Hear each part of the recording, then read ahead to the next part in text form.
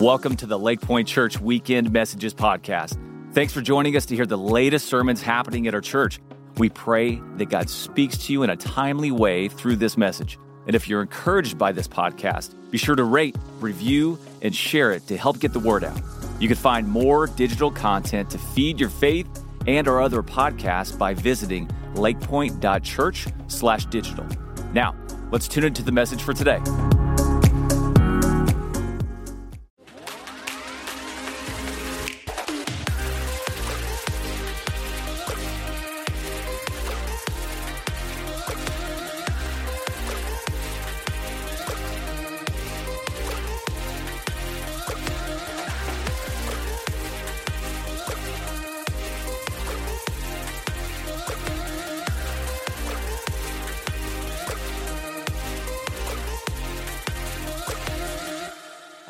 Good morning, Lake Point family, and man, a happy free t-shirt weekend, and really excited about the weekend. Hey, if you got your Bibles, head over to 1 Samuel 17.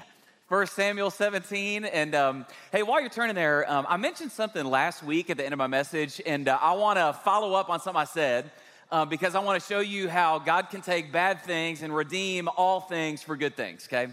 So at the end of last week's message, I was just kind of, you're really honest, it was kind of a tough couple days, because I've been spending time with a family on the phone who 9 days ago, so it's 2 days before I preached the last message, a young man in our church, great Christ follower, a guy named Blake Christie, had died in a plane crash.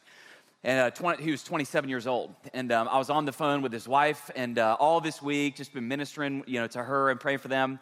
And his wife Brittany let me know that the day he passed away, so last Friday, one of the last things he ever did is he attended a morning Bible study with some dudes from his life group, studying Proverbs, and he had texted some of the guys that he wanted God to use his life to bring some of his lost friends to Christ. And obviously, by the end of the day, he was hugging Jesus. Well, this week, throughout the week, they were praying, and I just got word that Saturday, so yesterday, or Friday, 2 days ago, when he had his funeral service, all of his lost friends were there, and more than 50 of them gave their lives to Christ. Y'all, that is, man, that's it, man. And so, man, God can take bad things and redeem all things for good things, for his glory. So, man, that's awesome. Well, hey, here's who we are this week. I'm really excited. We are in week, I think, 4 or maybe 5. I don't know what it is, of a series that we are calling Hills and Valleys. And I love series like this where here's all I'm doing is we are taking all of these moments in the Bible where people have these unique encounters with a living God on mountains and in valleys. And if I'm going to condense like everything the Bible teaches on this into 2 sentences, is that while we experience God on the mountaintops, we become like him in the valleys. And that just like he's the God of the mountaintops in your life, he's the God of the valleys too. He's just at work right there. And what we're doing is, I'll be really honest, the whole thing, we are leading up to Easter where we're going to hit Mount Calvary because that mountain held a tomb, but that tomb couldn't hold a body. And if the tomb is empty, y'all, then anything's possible. And so we're leading up to that deal. And this week we're hitting a valley. Now, I'm going to tell you the valley, and you know the story that happened in the valley, but you probably don't know what happened in this valley. Today we're hitting is the Valley of Elah, okay? Valley of Elah, 1 Samuel 17. Now, to lead into this, let me lead into it like this. There was a man who went to a doctor, and walked in the doctor, and he said, "Doctor, I got something weird going on.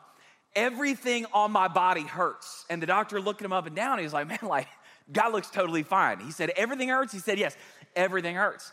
And so, well, show me what hurts, the doctor said. And so, the guy touches his forehead, and he says, "Ooh," And then, the doctor says, "Well, what else?" And he touches his stomach, and the guy says, "Ah," And then he says, "What else hurts?" And the guy leans down, and he touches his shin, he says, "Ee."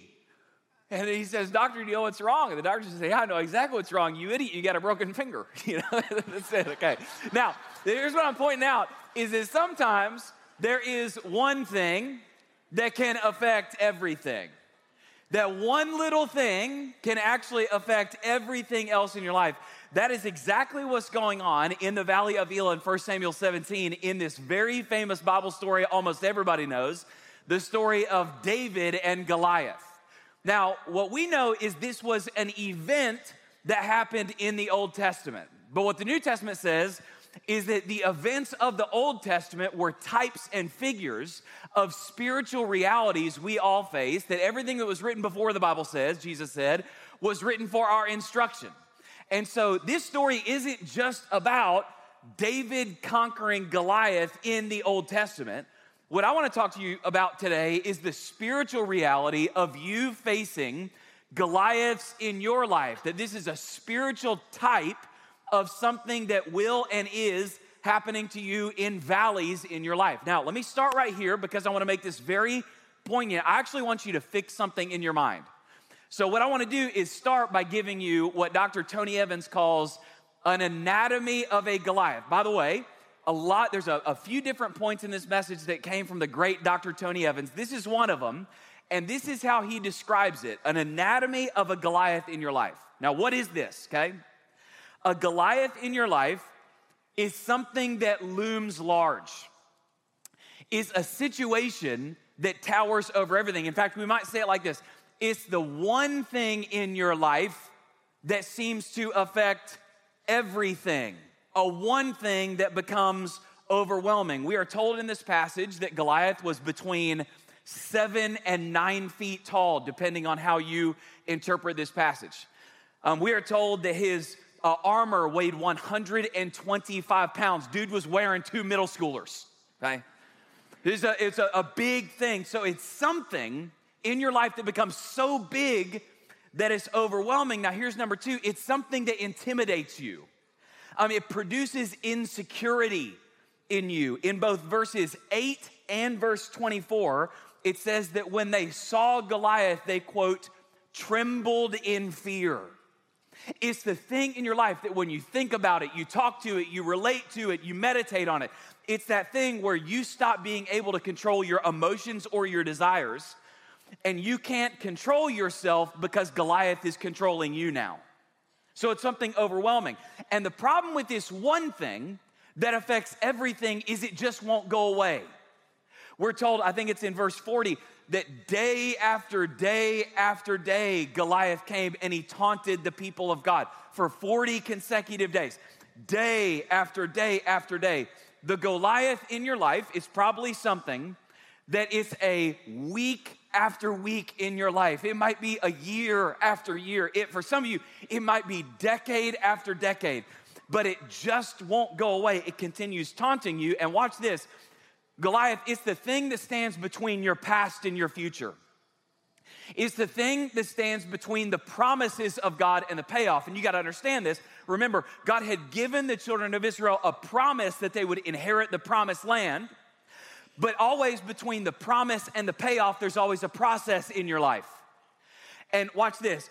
Between the promise and the payoff, there's always a process. And the process is where God's not changing what's in front of you. He's changing you. He's preparing you for what he's prepared for you. And he does that in the valley. Now watch this. So God had given the children of Israel the promises they would inherit the promised land. But what stood between the promises and the payoff was Goliath. This will be true in your life. This is the thing in your life that it stands between what you read in your Bible and the reality in your life. Now, if you look at your life, everybody that's within the hearing of my voice, there are different kinds of Goliaths. There's relational Goliaths. There's addiction Goliaths. There's vocational Goliaths. There's emotional Goliaths, depression, anxiety, mental issues. There's financial Goliaths. There's economic Goliaths, all these things. But whatever you're facing, here's what I want you to do right now. I want you to call it in your mind a Goliath, because then you at least know it's going to end up on the ground with his head chopped off. You know that's going to happen. So here's what I want you to fix that in your head. Now, number one, hermeneutically. So hermeneutics, when we use that word, hermeneutics is the art and the science of biblical interpretation. Hermeneutically, when we start looking at 1 Samuel 17, what you have to understand is, especially in the Old Testament, repetition is always for emphasis. In the English language, we have over 1 million words. In ancient Hebrew, there was about 6,000. Now, here's what that means. In English, if we want to emphasize something, we have a lot of words we can use to emphasize something. So if we want to say something's really big, we got a lot of words for that.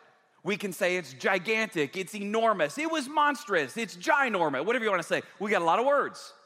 But in Hebrew, they didn't have a lot of words, 6,000 words. So if they wanted to emphasize something, here's what they would do. They would just repeat it. Jesus does this in the New Testament when he's speaking Aramaic. Jesus will often say, Martha, Martha, repeat it twice. Or he would say, truly, truly, repeat it twice. Whenever Jesus does this, what the Bible's doing is often it's emphasizing something, but B, the Bible is often saying, hey, now I want to go a level deeper. I want you to look deeper at what's actually happening. Now, there is something in this passage that is repeated twice, and it's repeated for emphasis. It happens in both verse 26 and 36. Now, I'm going to read them to you, and when I read it, you're immediately going to see it, okay? So verse 26, and David said to the men who stood by him, what shall be done for the man who kills this Philistine and takes away the reproach from Israel?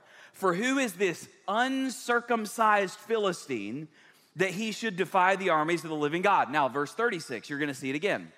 Your servant has struck down both lions and bears, and this uncircumcised Philistine shall be like one of them, for he has defied the armies of the living God. Now, here's what's happening right here. David is emphasizing, twice he says uncircumcised Philistine. Here's what's happening. While everybody else is looking up here at 9-foot Goliath, David's looking down here and going, that guy hadn't been to the doctor.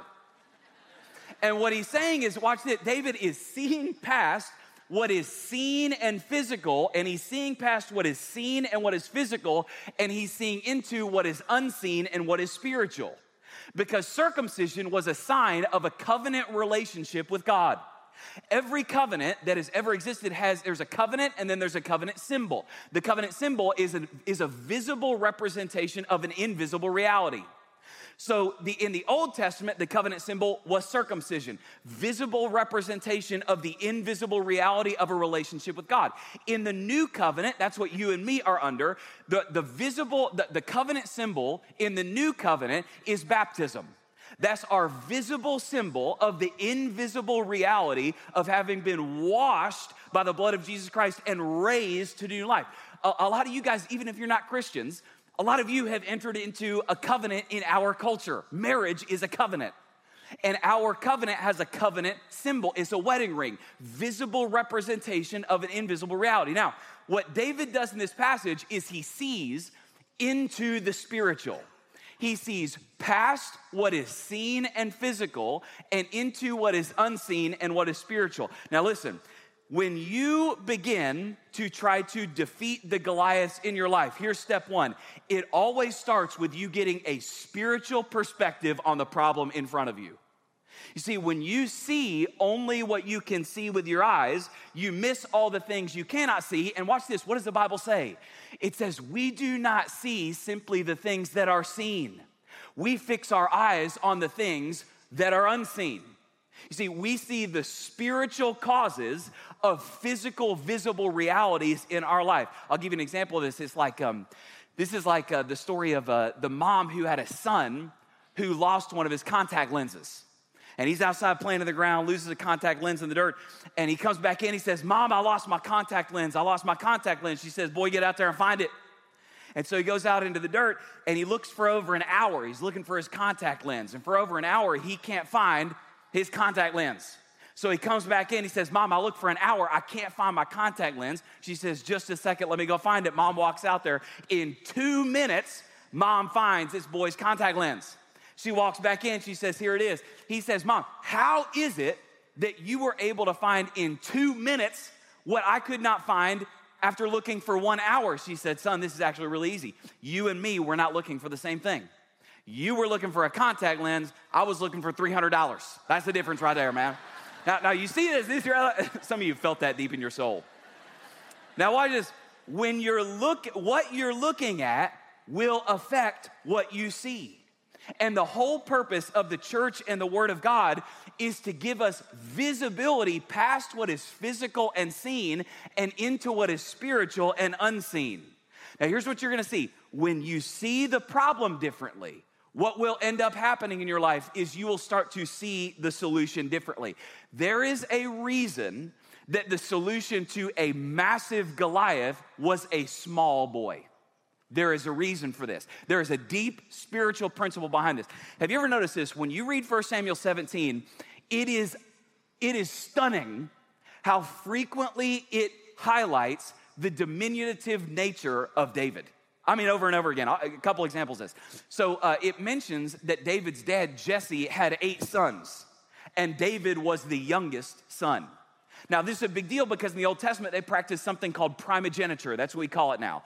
This was the practice of the power and wealth of the family always transferring to the oldest son, and then power flowing through the oldest son. But David is all the way down here at the youngest son. He's the smallest one. I'll give another example of this. It mentions the fact that he was a shepherd. Now, some of you guys, because you've been in like the family Christian bookstore, and you've seen the little Thomas Kincaid painting, the shepherd looks like he's got product in his hair, Eastern European and flowing, no split ends. He looks great. You're like, oh, shepherd. That's really awesome. He must have had a really cool, wonderful, meaningful, sentimental job. No. Shepherds, not a cool job. Like, that's where they put the people who couldn't do anything else ended up as shepherds. All they did all day is stand around other dumb animals. That's all they did all day. That's their whole job. Like, if you were at least keeping some other animal, like hanging out with like lions or like bears, or you're like training horses, that's kind of awesome. The only thing lower than keeping sheep, keeping cats. That's the only thing lower than keeping sheep. But David was this dude that was like, you got to get it in there. This was his job, right? The third thing you're going to notice is the only reason David is even in 1 Samuel 17 is because he's bringing stuff to the people that actually mattered in the eyes of the world. David was sent by his dad to bring bread and cheese to the older son. He is one pepperoni away from being a pizza delivery guy. That's his own. And this is what we get. This is the guy that God chooses to solve this Goliath problem in his life. Now, spiritual principle here that you have to conquer these issues in your life. Listen to me. David's insignificance is a feature, not a bug. We see this everywhere in the Bible. The book of 1 Corinthians says it like this. It says that God has chosen what is weak in the world to shame the strong. He has chosen what is wise in the world to shame the foolish. He has chosen what is not to shame what is. Why? So that no one might boast. Paul in the New Testament says, therefore I will boast all the more gladly in my weaknesses, because when I am weak, I am strong. Now, what in the world is going on here? Why does it seem like weakness is actually the path to power in the kingdom of God? I'll give an example of this. So when God first called me to ministry, I was like high school, college kind of thing. And I was like, well, I want to learn to preach. So I started just listening to every preacher I could. There was a great preacher from a previous generation, a man named Adrian Rogers, that I used to listen to, Memphis, Tennessee, all the time. I saw Adrian Rogers one time do the single most cruel and cool sermon illustration I've ever seen, okay? Now, I'm not going to do what he did because I love you and I don't want to embarrass anybody. But here's what he did. In a room, huge room like this, with thousands of people. Now, again, when I say these things, don't raise your hand, don't speak up. You don't want to be embarrassed in about 30 seconds. He told everybody in the room, he said, he looked out of this room and he said, if you were the valedictorian or the salutatorian of your class, would you please stand up? Don't do it, okay?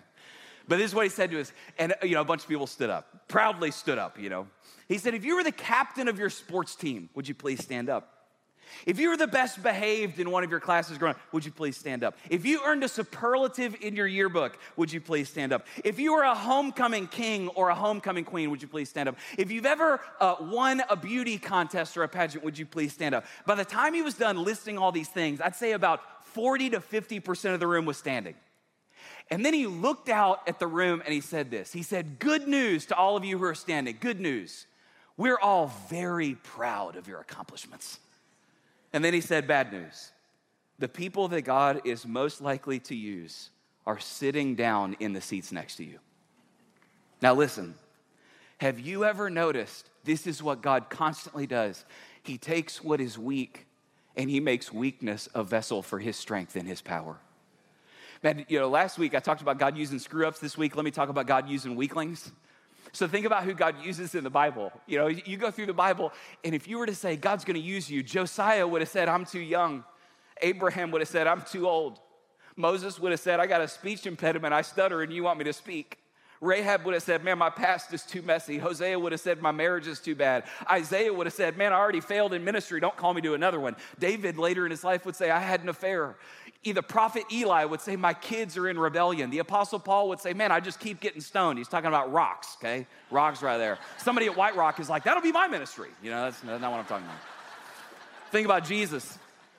What does the Bible say about Jesus? You know what it said about Jesus? He said he had no form of majesty or beauty of appearance. Now, why is it that in the Bible, God constantly, its weakness is the doorway to strength? Why does God constantly do this? Well, listen, God doesn't use David in spite of his weakness, but because of it. Here's why. Zechariah 4:6. God says, not by might, nor by power, but by my spirit, says the Lord Almighty. That's it. And here's how the human nature works. We are fallen people with a bent towards self-reliance. So here's how we will work. Not by might nor by power, but by my spirit, says the Lord. We are the kind of people who, if we have might or we have power, we will depend on that instead of the Spirit. And sometimes what God has to do is he has to reduce you to nothing. He has to bring someone in weakness so that he finally has somebody who will lean into dependence on his strength. In fact, let me just say it like this. This is so important. I just want you to see it. Weakness is an advantage because dependence is the goal. That's actually the entire nature of the Christian life. The central thing is faith. It's dependence on a power outside of ourselves. Now watch this. So that's step 2. You got to see past what's seen into what's spiritual, the spiritual solution. But then you've got to bring spiritual. Once you see the spiritual, you're going to bring spiritual solutions. When you see the spiritual, you'll start depending on the Spirit in your own weakness. That means you'll start going to the Word of God to diagnose your path forward. You'll look for leadership from the Holy Spirit. You'll seek wisdom from other Christians. And once you do that, that's going to lead to something. Now here's what's interesting. When you read 1 Samuel 17, when David, this brings us to the pivotal moment, the slaying of Goliath. When David in this passage talks about the slaying of Goliath, he describes it in some very unique ways, okay? So long story short, they come to David and David's like, I'll fight the guy. And King Saul is like, are you kidding? You're a shepherd. You're like, he says, this guy's been fighting from his youth and you are but a youth. That's like an ancient Hebrew way of saying he's got underwear older than you. And David comes in and what he does is, right here is, here's what he says. He says, when I was a shepherd, David says, sometimes a lion or a bear would come and try to attack my flock. And David says, whenever the lion or the bear came to attack my flock, he said, when the lion attacked, I ran to the lion. When the bear attacked, I ran to the bear. And just a few verses later, when Goliath attacks, the Bible says that David ran towards Goliath. Now, there's a spiritual principle here that's going on. When you begin to trust in God, you see the spiritual, you depend on the strength of the Spirit, this changes you where you're no longer playing defense. You start becoming an offensive Christian instead of a defensive saint. Jesus gave this, let me say it, I'm going to explain it. Jesus gave this principle. Remember what he said? He said it in Matthew 16:19. He said, whatever you bind on earth, I'll bind in heaven. Whatever you loose on earth, I'll loose in heaven. In other words, he's saying, when you are aligned to the will of God and operating in dependent faith, he's saying, when you move, heaven's going to back you up. You move, heaven's going to start to move. Now, you're going to see this pattern. If you read your Bible, very often when God supernaturally moves in the scriptures, he moves after one of his children take a step of faith. Think about this. God told Moses to hold out his rod. And it wasn't until after Moses held up his rod that he parted the Red Sea. He told Joshua when they were crossing over into the promised land, he said, man, tell all the leaders, I'm going to split this river, the River Jordan. And the Bible says it wasn't until, quote, the leaders' feet touched the water, then God parted the waters. He told Peter to cast his net on the other side before he filled it with fish. He told Martha to move the stone in John chapter 11 before he raised the body. There were a group of lepers one time that Jesus healed. You remember what Jesus said? He said, go show yourself to the priest. In other words, go present yourself to the priest in accordance with the Old Testament commands. And this is what it said. It says, quote, as they were going, they were healed. Now here's what's happening. Faith activates the power of God. Yeah, see, what's happening here is God wants you to walk by faith, not just talk by faith. God wants motion, listen to me, not just emotion. He wants motion. In fact, I'm gonna pause right here because this is really important, all right? In fact, this misunderstanding that the mark of faith is emotion rather than motion is one of the greatest ploys of the enemy to paralyze Christians. Right there. Now, I'm gonna say it, let me explain it. This right here is why most people, in fact, let me say some, but maybe it's most. Some people never deal with a Goliath in their life because they're waiting until they don't have any fear before they begin to act in faith. If you are waiting for that, you will never act. Now, I wanna show you something about the nature of faith really quick so you understand this, all right? So before I show this picture on the screen, a few years ago in 2018, I had a chance to go skydiving. It was awesome. It was like really, really awesome. So, you know, we did the whole thing and they take you in the deal, the hangar, and they show you all the videos, you sign all the forms, all this stuff. And then they fly you up to 12,000 feet. They open a door, you jump out. And y'all, when that happened, it was I actually want to show you a picture of like one of the pinnacle moments of pure joyous bliss in my entire life. It was this moment right here. Look how happy I am. You know, it's like for just a couple minutes, you're like Peter Pan. It's amazing, all right? So this, one of the greatest, most fun moments of my life right here, all right? Now, in a second, I'm gonna show you a moment that was not quite as great. Here's the moment that's not quite as fun. It's this moment, okay? That one right there. Now, right here, when I jumped out of that plane, I am 80% sure I didn't scream a cuss word, but I'm 100% sure I thought one. This is one of those things. And here's what, now, I jumped out. I did. Nobody pushed me. I jumped out. I'm holding on to that, all right? Now, I want to ask you 2 questions about this moment. So think about this. Let me seed the room. I did jump out on my own accord. Now, let me ask you 2 questions I want you to answer out loud. Question number 1. Do you think in that moment I had any fear, yes or no? Yes, that's exactly right, I did. Now, but I also jumped out. I did. On my own accord, I jumped out. So let me ask question number 2.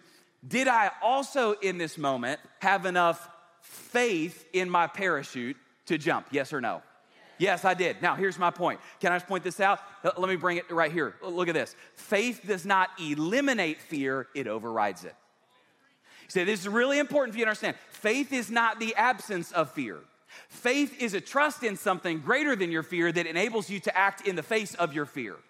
If you misunderstand this, you will spend your entire life waiting, thinking, I gotta wait until I don't have any fear, and that will be the sign that I got faith. And Satan will use that in your life to paralyze you from ever acting ever in your life.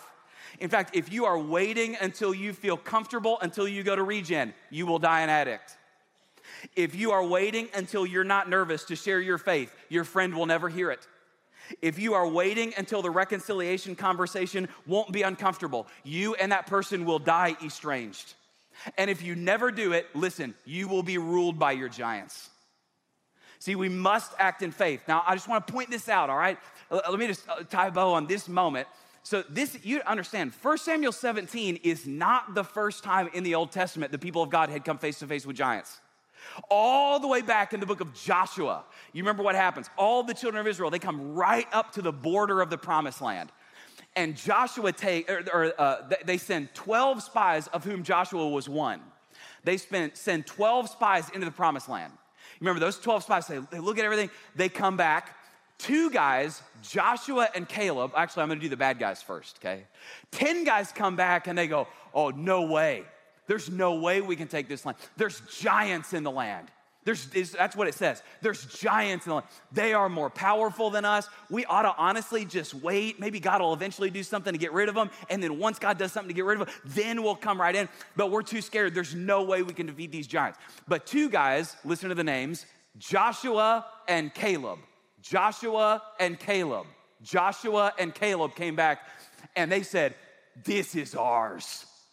They went, the fruit is enormous, grapes the size of your head, watermelons the size of beach balls. It's milk and honey flowing. And this is what they said. They said, yeah, there's giants in the land, but our God is bigger than the giants in the land, and we got a promise that he's gonna do something. Let's go up and take it. That's what they said, okay? Now watch this. Can I make a point? I wanna make a point. At all of our campuses, I wanna make a point right here so this solidifies itself in your spirit. I'm gonna read the names of all 12 of those spies that went into the promised land. If you have ever personally met someone who has one of these names, raise your hand when you get to that name, okay? Shemua. Okay. Shaphat. Anybody? All right. Egal. No? All right. Palti. Anybody? I got nobody at Rockwall. Okay. Gadiel. These names are available if you're pregnant looking for baby names. These are available, okay? Gadi. Amiel. Sether. Nabi. My personal favorite, Geuiel. Okay? Now, Joshua. You better raise your hand. Caleb. Here's my point. The only people who get remembered are the ones who live by faith. No one gets remembered who lives by fear. And you are going to have a faith inside of you in the God that is for you so that you can act in the face of a giant that is against you, a Goliath that's in front of you. See, there comes to a point where you have to act in faith. Now, once you've done this, you've seen the spiritual, you've depended on the power of the Spirit, you're taking action in faith. Here's what you got to do, is you've got to, well, actually, let me point out the passage, I'll tell you what it is. So first, it's verse 1745 says this. Watch what David says. He cries out to Goliath, "You come to me with a sword and with a spear and with a javelin, but I come to you in the what? In the name," that's important, the name of the Lord of hosts, the God of the armies of Israel, whom you have defied. Now, the name is really important. In the Old Testament, there are at least 85 different names of God. So right here, in fact, if it was still up there, it says the God of the armies. The name right there is Jehovah Sabaoth. That means Lord of hosts. So what he's doing, he's saying, you come to me with sword and spear, I come to you in the name. And he calls God Jehovah Sabaoth, Lord of hosts, and what he's doing, he's saying, I'm coming to you in the warrior name of God because I am in a warlike situation. See, he's drawing down from heaven the name of God that is applicable to his scenario. See, this is what God always does in the Old Testament, is he reveals himself with a name that is subsequent to, that correlates to the need of the moment. So for instance, when people were sick in the Old Testament, he said, well, that's okay. I'm Jehovah Rapha. I'm the God who heals. People would be in need in the Old Testament. He said, well, that's okay. I'm Jehovah Jireh. I'm the God who meets your needs. I'm the God who provides. This is why when he comes to Moses, he tells Moses in the burning bush, he says, what's my name? I am that I am. In other words, I am whatever your situation calls for. That's what he's saying. Now, if you are facing a Goliath in your life, you've got to identify the Goliath. You got to call it what it is. You've got to find out what God's word says about what you should do. You need to address any sin that you or somebody else has committed that has caused it. You need to begin to act in bold faith according to the word of God, in dependence on his Spirit. But then what you need to do is we need to call down the name of God that's applicable to your situation in prayer, and let's see if we can get some heads chopped off of some Goliaths for the glory of God in his name. That's what's going on right there. Now, let me close with this. So my youngest daughter, Felicity, when she was really, really young, she got attacked by a dog in my parents' neighborhood. The dog's name was Ridge, and it really mangled up her leg pretty bad. And, that happens when you're really young, and she carries a bit of a fear of dogs. And so a couple of years ago, we first moved to Texas. We're walking around our neighborhood, and Felicity from the other side of the street, she just screams bloody murder, And she starts running at me, and there's this little dog. It's little. Yeah, the camera's gonna have to come way down because the dog was like this, man, little dog, little Yorkie, and he was just nipping at her heels. I'll never do this for you again. Soak it in, and she's screaming, dogs, nipping at her heels. And eventually she came and she jumped up in my arms. The dog's still down here. It's nipping at her, her little ankle. And while the dog's barking at her, she looks at me and she's looking at the dog. And then she looks back at me. She looks at the dog. She looks up at me. She looks at the dog one more time and she goes, Now let me tell you what happened in that moment. Because the dog was still there, it had the same bark and the same bite. Here's what happened. She was in the arms of somebody that was stronger than the thing that was facing her. See, y'all, what we're seeing in this passage is you are in the arms of somebody that is stronger than the Goliath that is facing you. And God wants you to come against that thing in the presence of his spirit, in the power of his word, and chop some heads off, man. Now, I want to land the plane right here, and actually just for 1 second, I want to apply this to the church and to the world. Man, right, there's a whole sermon coming on this later. That's some other time. Right now, I feel like when the church is looking out of the world right now, it's almost like there's this spirit of timidity and fear that it feels like it's creeping over the people of God. And when we read about the promise of God in the scriptures and we're thinking about the future, I feel like a lot of people are kind of going, what's going to happen? What's going to happen to the church, Josh? What about secularism? What about rising godlessness and opposition to the gospel in our culture? What about Gen Z's rejection of historical Christian ethics? And I want to say, yeah, but what about our God? What about him? And what God's doing is he's saying, hey, I want some people to take some small steps. David picked up 5 small smooth stones.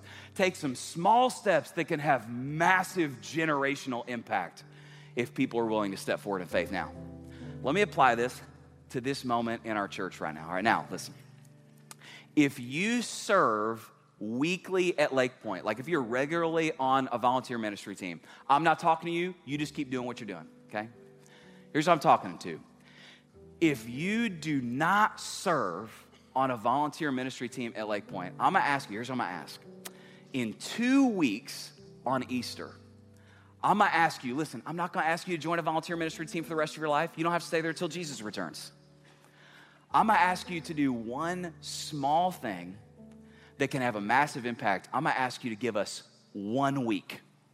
Just serve for 1 week on Easter in one of 2 teams, either our host teams or our kids ministry teams. Now, listen, here's why I'm asking this, okay? Because y'all, in 2 weeks, because of the grace, power, and favor of God, we will cram more than 40,000 people into services at Lake Point in 1 week. In 1 week, that's amazing. In 1 week last year, we saw more than 1,000 people cross a line of faith and begin a relationship with Jesus in 1 week. And can I be, that's awesome, man. That's amazing. We're praying towards that. But listen, that can only happen. Something like that can only happen if there's a moment where the entire gathered people of God step forward in an all-in moment and go, I'm in for a small action that can slay a large Goliath and have massive outcomes. So here's what I want you to do, all right?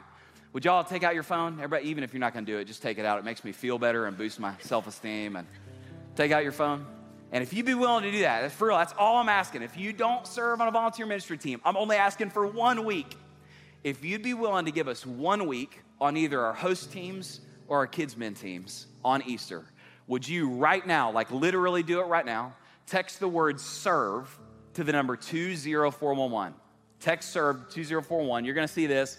This is the screen. You're going to get this over here, actually. You're going to get sent a link, and you click that link. This is all we need. It's super easy. Just name, email address, phone number, and then down at the bottom right here, you're just going to choose which. I've always wondered if I go behind it or in front of it. I go behind it. You're just going to choose one of those 2 things. Either, there it is, right there. I don't know how weathermen do this. This is amazing. You're either going to choose the kids or the host teams. Those are the only 2 that we need. So do that like literally right now, all of our campuses. Just if you give us that 1 week, text serve 20411, and y'all, let's go out collectively as the people of God. Let's slay some giants in his name, man. Let's do it. All right, man. Hey, I want to go ahead and begin praying towards that. So if you bow your heads, close your eyes with me. And Father, one, I pray for the individual disciples that are like right here. God, I pray that you would fill them with your spirit. I pray that in a fresh and new way, they would be leaning into depending on the supernatural power of your spirit. That dependence, God, that dependence would become the deepest narrative in our souls. So, Father, I pray for those things to begin to fall in front of your people. God, I pray for us at church. I pray that that in all those conversations where people are inviting to Easter, talking about those things, that your spirit would go before us and that something would be happening in the hearts of those people who are close to us but far from you, and that their hearts would be open to a little invitation that, God, you would actually move, they would come under conviction, and they would come to Christ on Easter. I'm just praying that in a bold, straightforward way. God, we pray for a great harvest of salvation on Easter. So God, would you please do it? Gather your people to assemble and serve as one. We pray it in the crucified, risen name of Jesus. Amen. Amen, amen, amen. Thanks for listening today. For more biblical teaching and worship, join us for our Church Online live weekend services on Saturdays at 5 p.m. and Sundays at 9:30 and 11 a.m. Central Standard Time. For more information about all the digital ministries of Lake Point, visit lakepoint.church/digital.